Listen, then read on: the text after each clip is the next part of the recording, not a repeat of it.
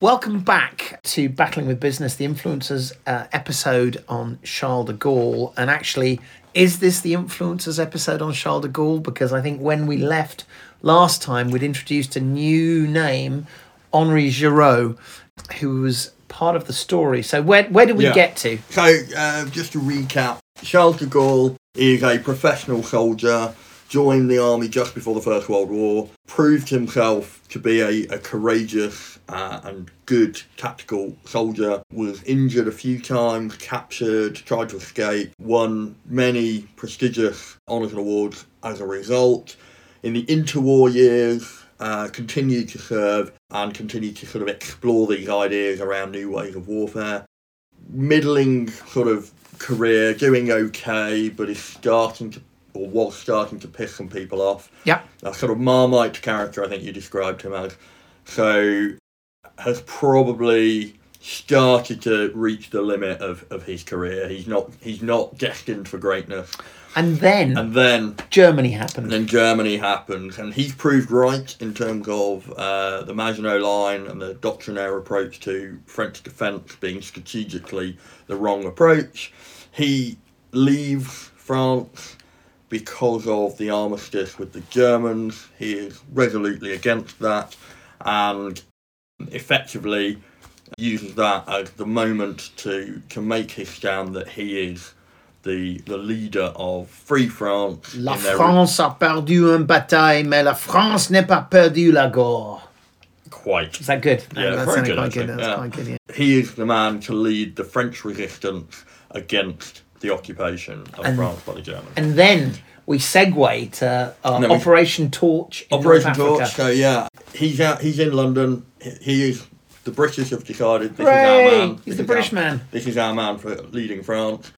But the Americans, for reasons we won't get into and repeat again, listen to the previous episode, but they've settled on Giraud, who arguably is probably a more likely candidate. Well, he has the Vichy government, so he's in France. He's connected to France, so absolutely. He's part of the government. He's a senior general, more experienced. He's actually in France, able to engage. The Americans have an ambassador with the Vichy in Paris. And the Americans say to Giraud, we are going to invade North Africa and we want you to lead the Free French forces. And Giraud says, I want to lead all the forces. And the Americans say, And then equally over in London, de Gaulle hears about the invasion. And when he hears these words, he says, very well, I hope the Vichyites throw them back into the sea. So at the moment, both the French and the British are thinking we've got some real winners here. Yes. Neither of which wants us to succeed. Absolutely. And so now we're in this really awkward situation. We've got de Gaulle, Giraud, sponsored by different governments. And I'm going to describe this very poorly. I'm sure this happens in a slightly more connected way. But the US announced Giraud as commander of all French forces under another man called Darlan, who had been in charge of French forces in North Africa. So he was a Vichyite.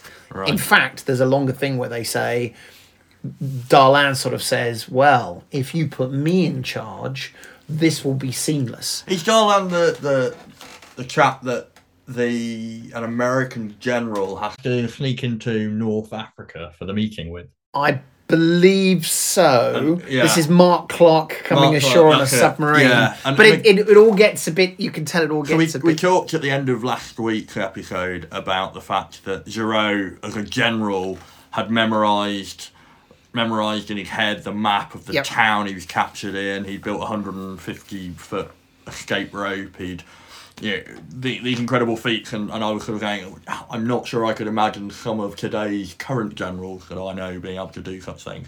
Yeah, again, Mark Clark as a US general, he's in effectively doing clambering a clandestine amphibious landing from a submarine onto a beach and to go and meet up with a Vichy French general.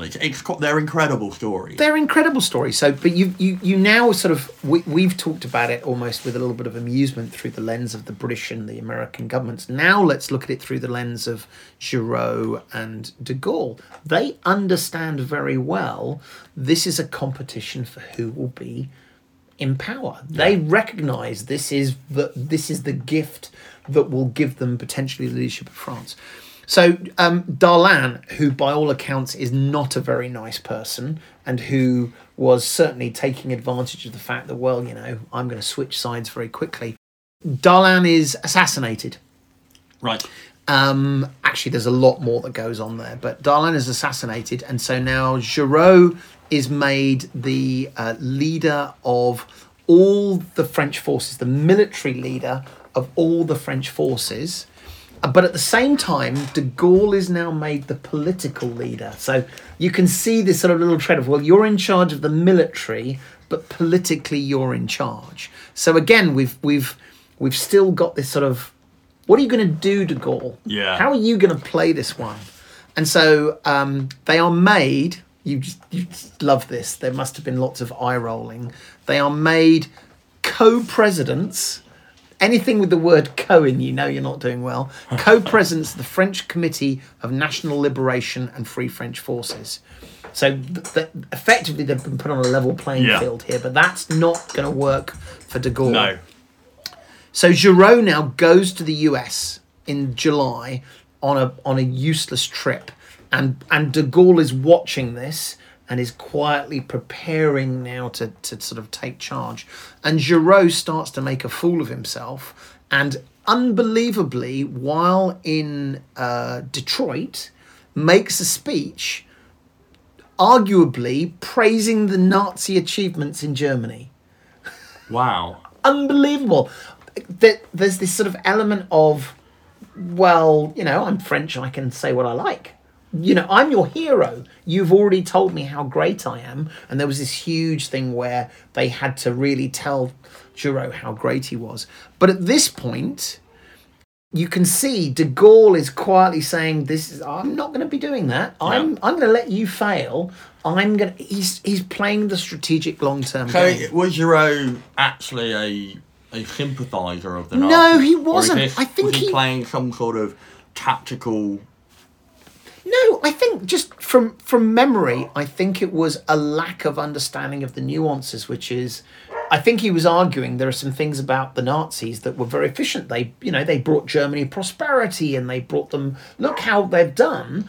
And the answer is no. Yeah, you don't understand. The Nazis... So he's not a Nazi sympathiser. No, but I think he's just fumbling at... I think he's naive. I don't think he has the political savviness that de Gaulle has, and de Gaulle understands what he has to do. Yeah. And then the last piece of this is the Allies find out that Giraud is maintaining his own intelligence network. And at that point, this is the excuse to say, you are no longer the commander-in-chief of French forces. And at this point, de Gaulle has won. Yeah. Now, I've made out that it was sort of these external factors. I am pretty sure that de Gaulle was doing everything he had to make sure he wins. Yeah, I was just thinking, like, the running your own intelligence network being the final straw. It's probably not inconceivable. It's not inconceivable that de Gaulle is also running his own. I'm sure de Gaulle. And, but it's probably a neat and useful excuse to. And this is where our sliding door closes. Yeah. It was at the beginning of this episode, 10 minutes ago or whatever we've done.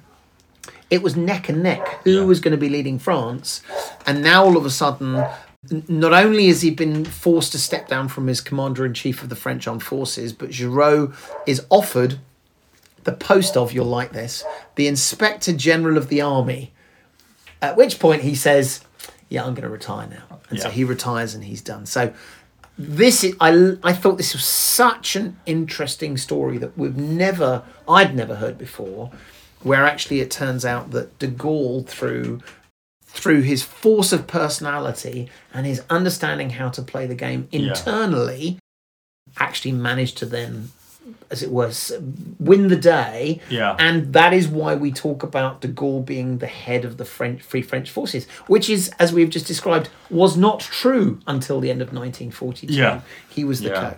No, it's fascinating, and I think we're coming back to this idea of Giraud's exploits as a prisoner of war, and up until that point has shown real talent and real resolve, but where he's fallen over is as soon as it becomes about the messaging, and so I think I'm starting to get the impression, and of course there's multiple sides to every story, but I'm starting to get the impression that the reason Charles de Gaulle wins out is, yes, there's luck in there, but it's not accidental. But it's not accidental. He is the complete package. I think so. He's a war hero. He's a tactician. He understands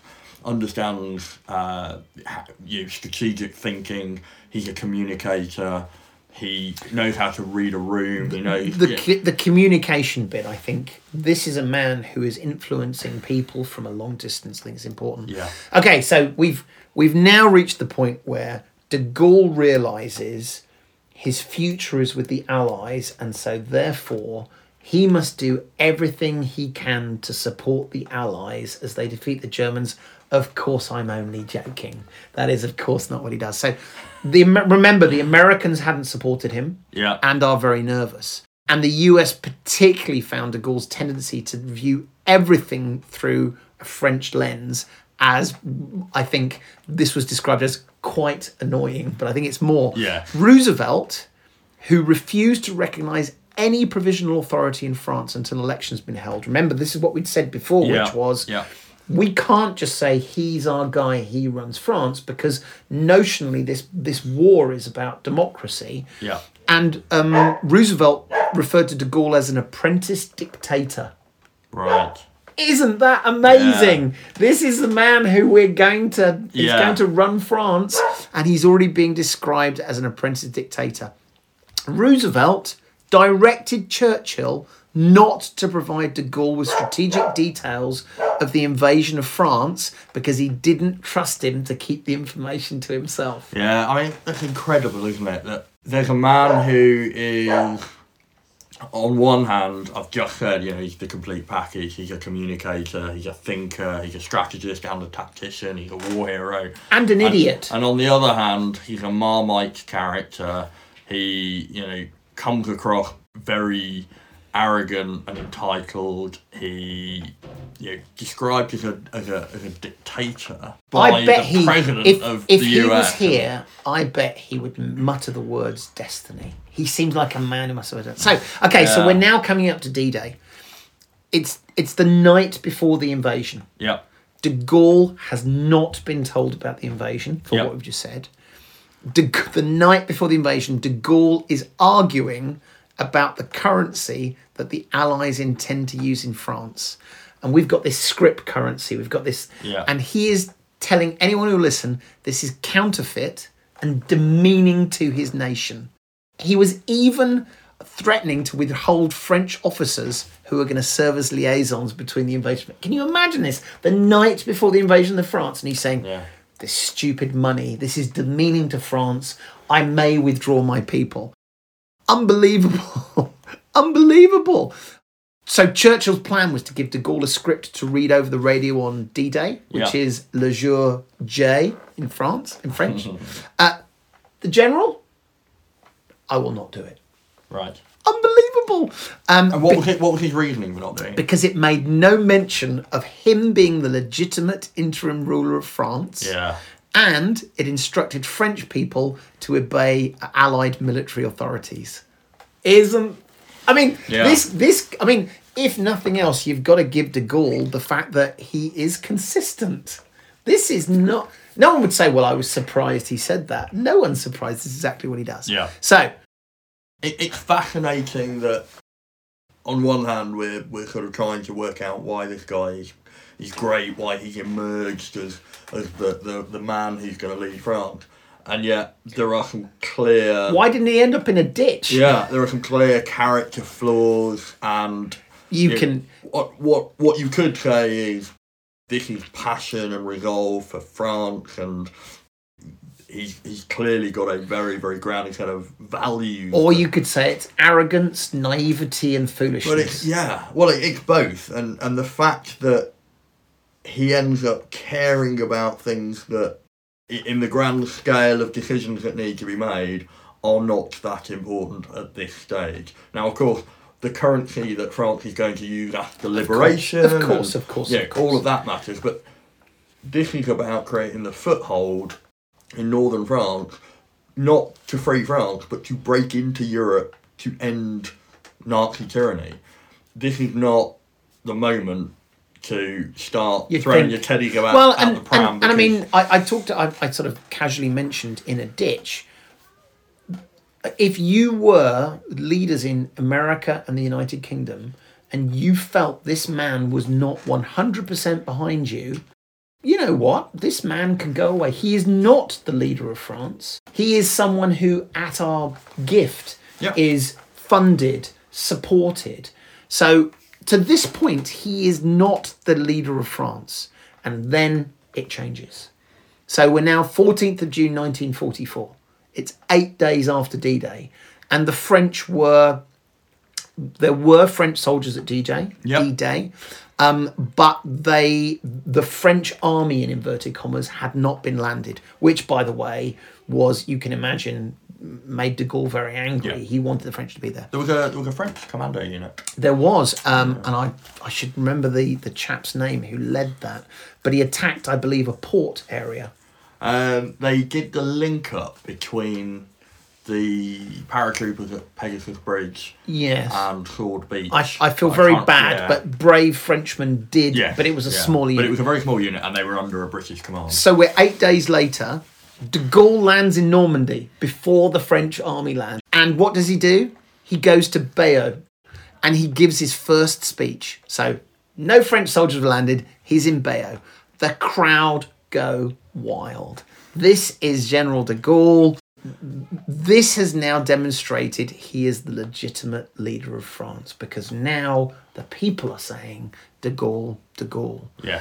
And am I right in thinking at that speech he declares Bayeux to be the capital of France? Yeah, the very small piece of liberated foothold. 100%. Free France. Correct. And he is in charge, which leaves sort of Eisenhower, Montgomery and Bradley in kind of a awkward position, because he's now a state leader somewhere in their operational line. He gives a speech, and before he leaves, de Gaulle appoints François Coulet as Commissioner of the Republic and gives him the task of re-establishing a legally constituted government in France. Brilliant, arrogant.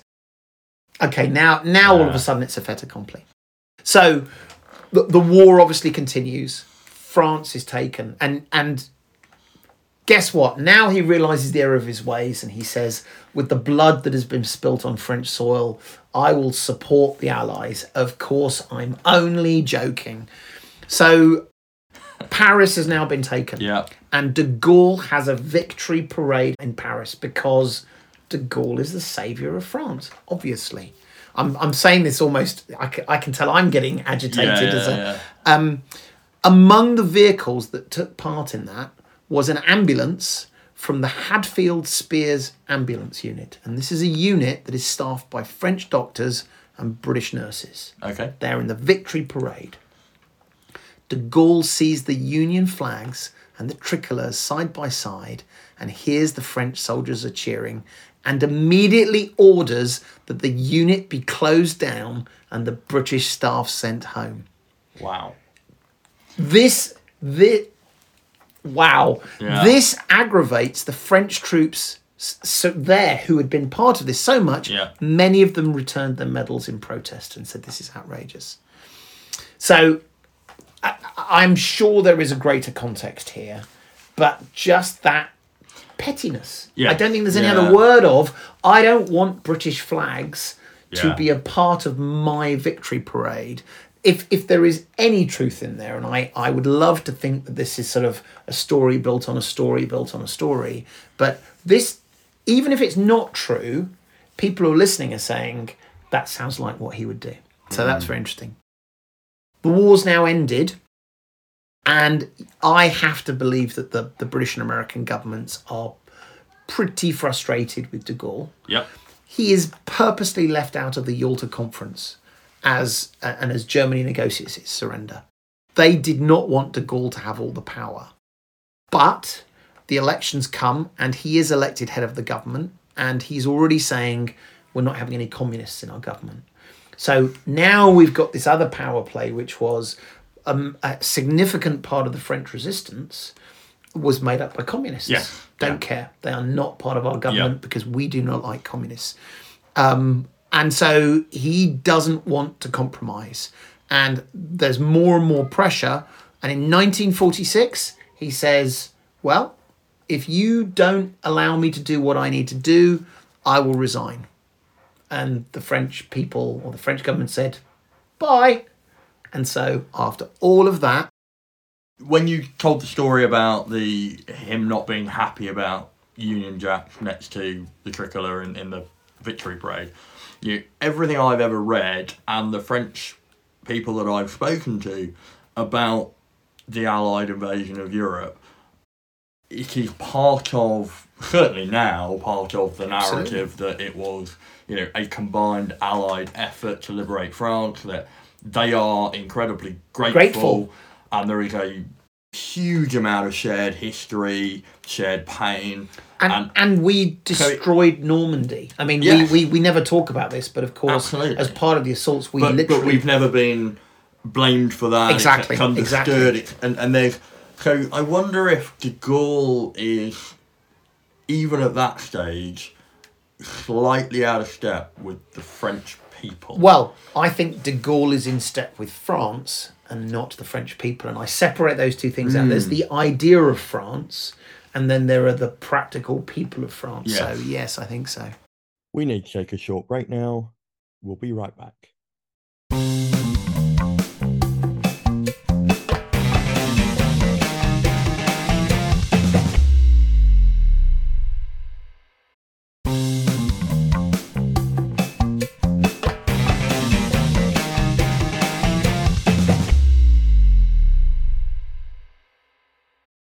So now let's fast forward to 1958. So de Gaulle has been out of power. He is now an aging general, and well done. You did lots of good things. Indochina, so the French colonies, which were very important to France, and which everyone was very keen to allow the French to keep.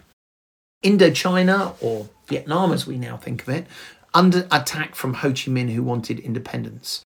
Morocco and Tunisia are given their independence. Yeah.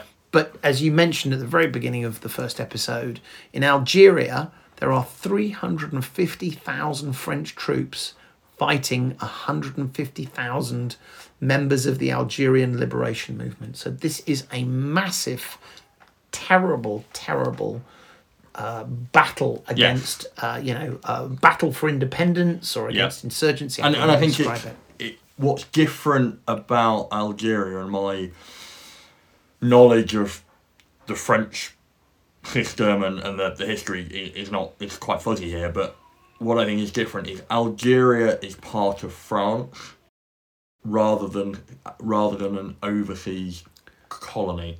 It's seen as an extension of France. It's not a country that the French have subjugated. It is French soil. In the minds of the French, and of course in the minds of the Algerians, it certainly isn't. Absolutely. Now, you can imagine the French thinking that somehow we might lose a part of France. Who might be the person who has never wavered, who has never given an inch when it comes to France? There's only one person. Even when I read this, and I'm getting the hang of de Gaulle now as I'm reading this, even I'm stunned about this. Yeah. There is discussion of civil war. Yes.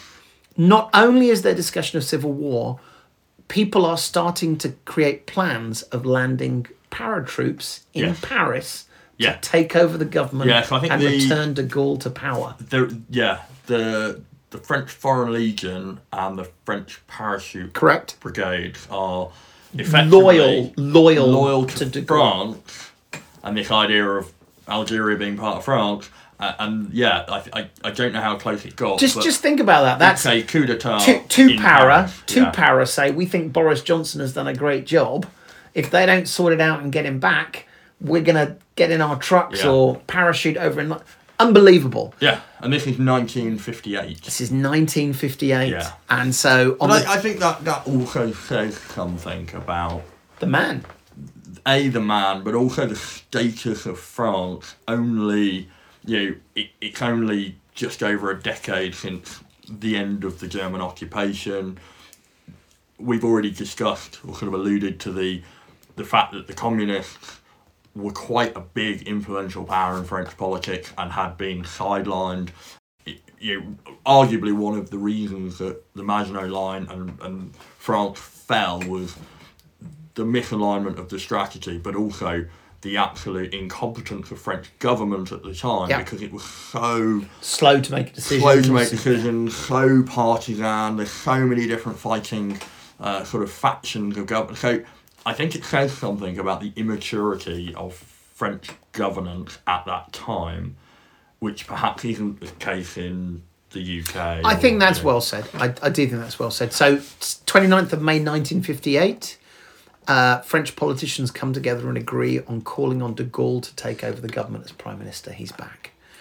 The army now supports De Gaulle. And I guess this is the reason why I thought he was such an interesting influence, which is good or bad. And honestly, we've got 50% good, 50% bad in these different ways. What an amazing man to shape and drive this. Yeah. I don't know how he did it, as we say, was it luck or something else, but that was amazing. So he's now in charge and he terminates the Fourth Republic of France. So this is sort of historic. He says, Fourth Republic is dead. We are going to draw up a constitution proclaiming the French Fifth Republic. Who is going to write this constitution? Charles de Gaulle. Charles de Gaulle writes the constitution of France. I mean, I'm sure he didn't physically type on the typewriter, but it was guided by his political ideas. 1st of June 1958, de Gaulle becomes Prime Minister and given emergency powers for 6 months, fulfilling his desire for parliamentary legitimacy. On 21st of December, he is elected President of France. And on the 23rd of November, 1959, in a speech in Strasbourg, he announces his vision for France. Oui, c'est l'Europe. Depuis l'Atlantique jusqu'à l'Oral, c'est toute l'Europe qui décidera du destin du monde. Okay, now let's do the English version, as opposed to the French people cringing hearing this. I think John will be listening and be going, no, that's terrible. So this is the English translation. Yes, it is Europe from the Atlantic to the Urals. It is the whole of Europe that will decide the destiny of the world. And amongst all this madness, here is a man who says Europe will decide the destiny. No, not France. Not France. Europe.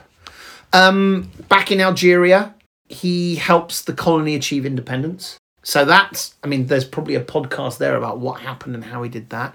The bit that I thought was again, it's just another one of these little ingredients. But isn't that fascinating that there is almost a coup d'etat in France because of the insurgency in Algeria and the French government wavering commitment to Algeria being part of French soil. Perhaps he's mellowing in his old age. And yet, yeah. And well, I think that's realpolitik kicking. I think it is. I think it's, we can only defend a principle for so long, and then we have to explain the body bags. Yeah, I don't know enough about the details of what happened or the period of the time, but I wonder if that is it's an echoing of the populism you quite often see now, which is where there are people in the world, Donald Trump, for example, where it doesn't matter what they say or do, the followers absolutely agree with it.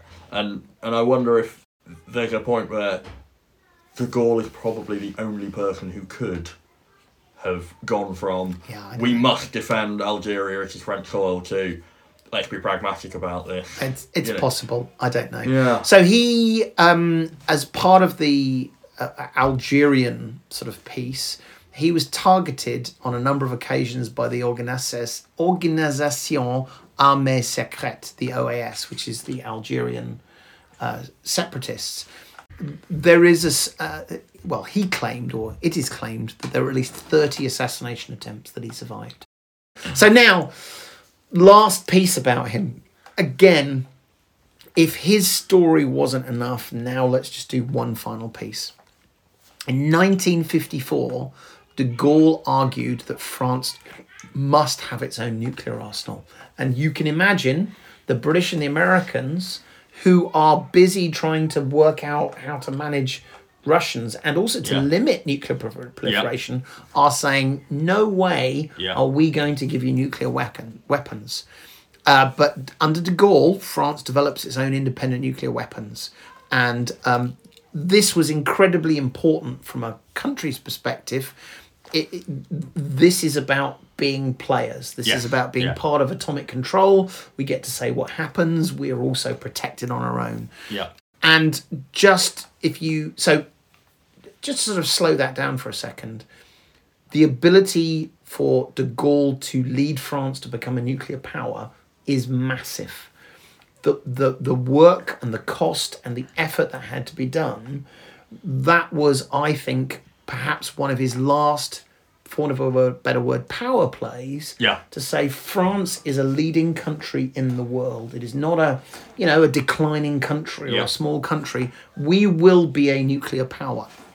But of course, in the way only de Gaulle could do, he doesn't just think becoming a nuclear power is enough. Because you might say, I'm a nuclear power, I'm aligned with the West, so that's all we need to say. In November 1967, there was an article by the French Chief of the General Staff, which came from de Gaulle in the Revue de la Défense Nationale, and everyone around the world freaked out. It was stated in this article that the French nuclear force should be, and I quote, capable of firing in all directions, specifically including America as a potential target. It was intended as a declaration of independence, but can you imagine? Yeah. In 1967, the French leader clearly telegraphing, I want to make it clear, I potentially see you as much of an enemy as anyone else in the world. Wow. Now, this was, to be fair, in retaliation to a warning issued by Dean Rusk that US missiles would be aimed at France if it attempted to employ atomic weapons outside an agreed plan. So, to be fair, I have to be slightly balanced in this one. Yeah. But still, what an amazing statement that says we have to have missiles that fire west as well as east. So the impression and the legacy he has left in France. We were talking about this before we recorded this, which is notionally, if you want to talk about British policy today, yes, you can go back to Churchill, and there are many things that Churchill said that we still believe in. But I don't think you could argue today the government of the day is holding dear the beliefs and ideas of Churchill. I mean, particularly, the European Court of Human Rights was a Winston Churchill, a British thing. Yes. And now we're arguing in the press about we should keep it.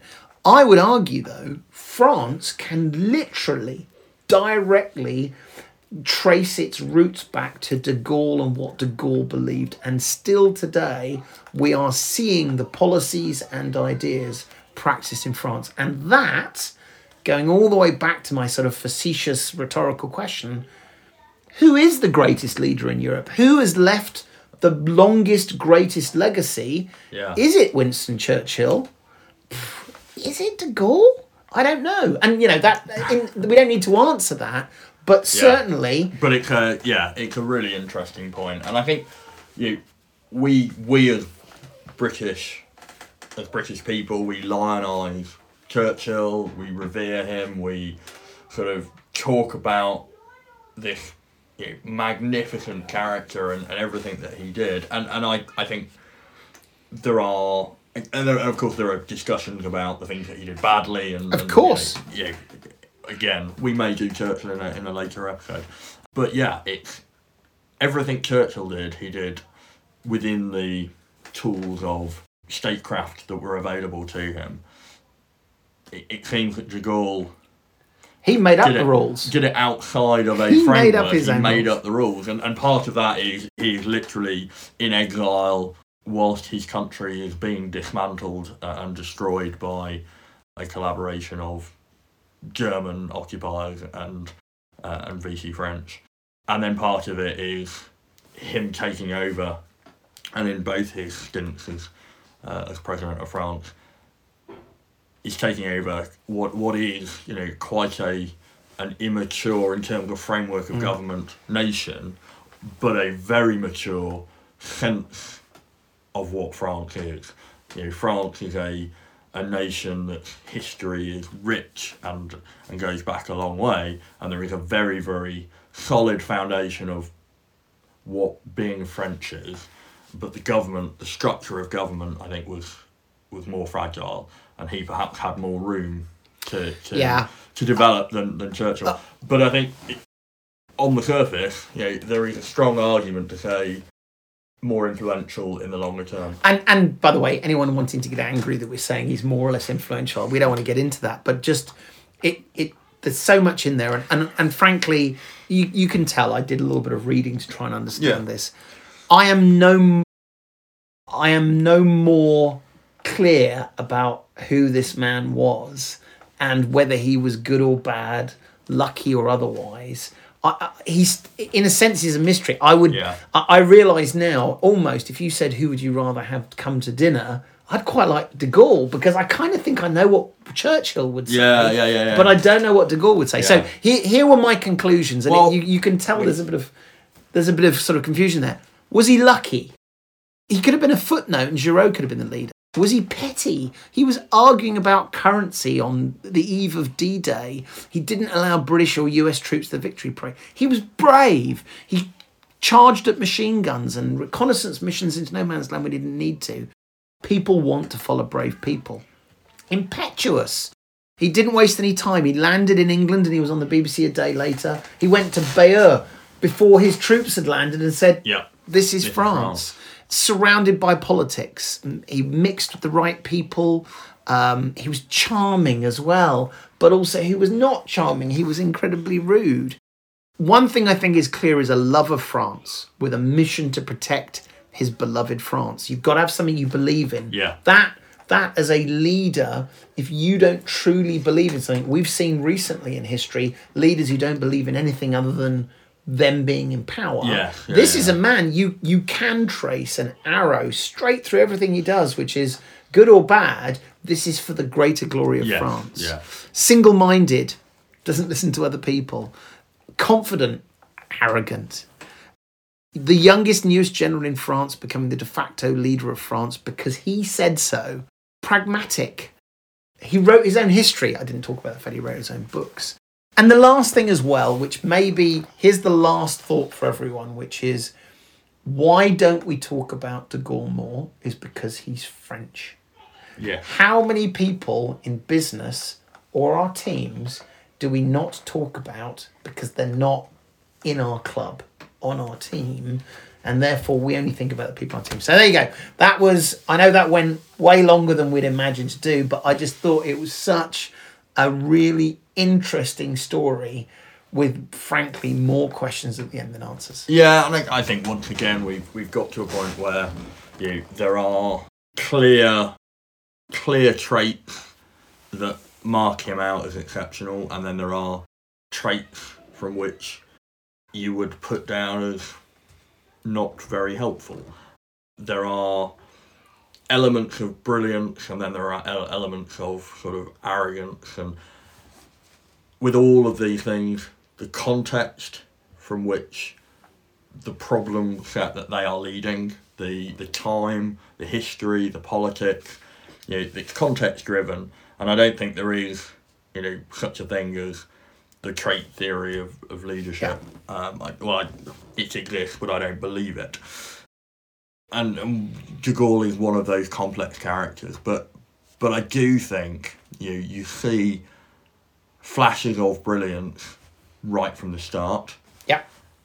And so I think whilst it would be very, very easy, and there are probably many people who were as esoteric, as interesting, as courageous, but never amounted to much, so there is a survivor bias.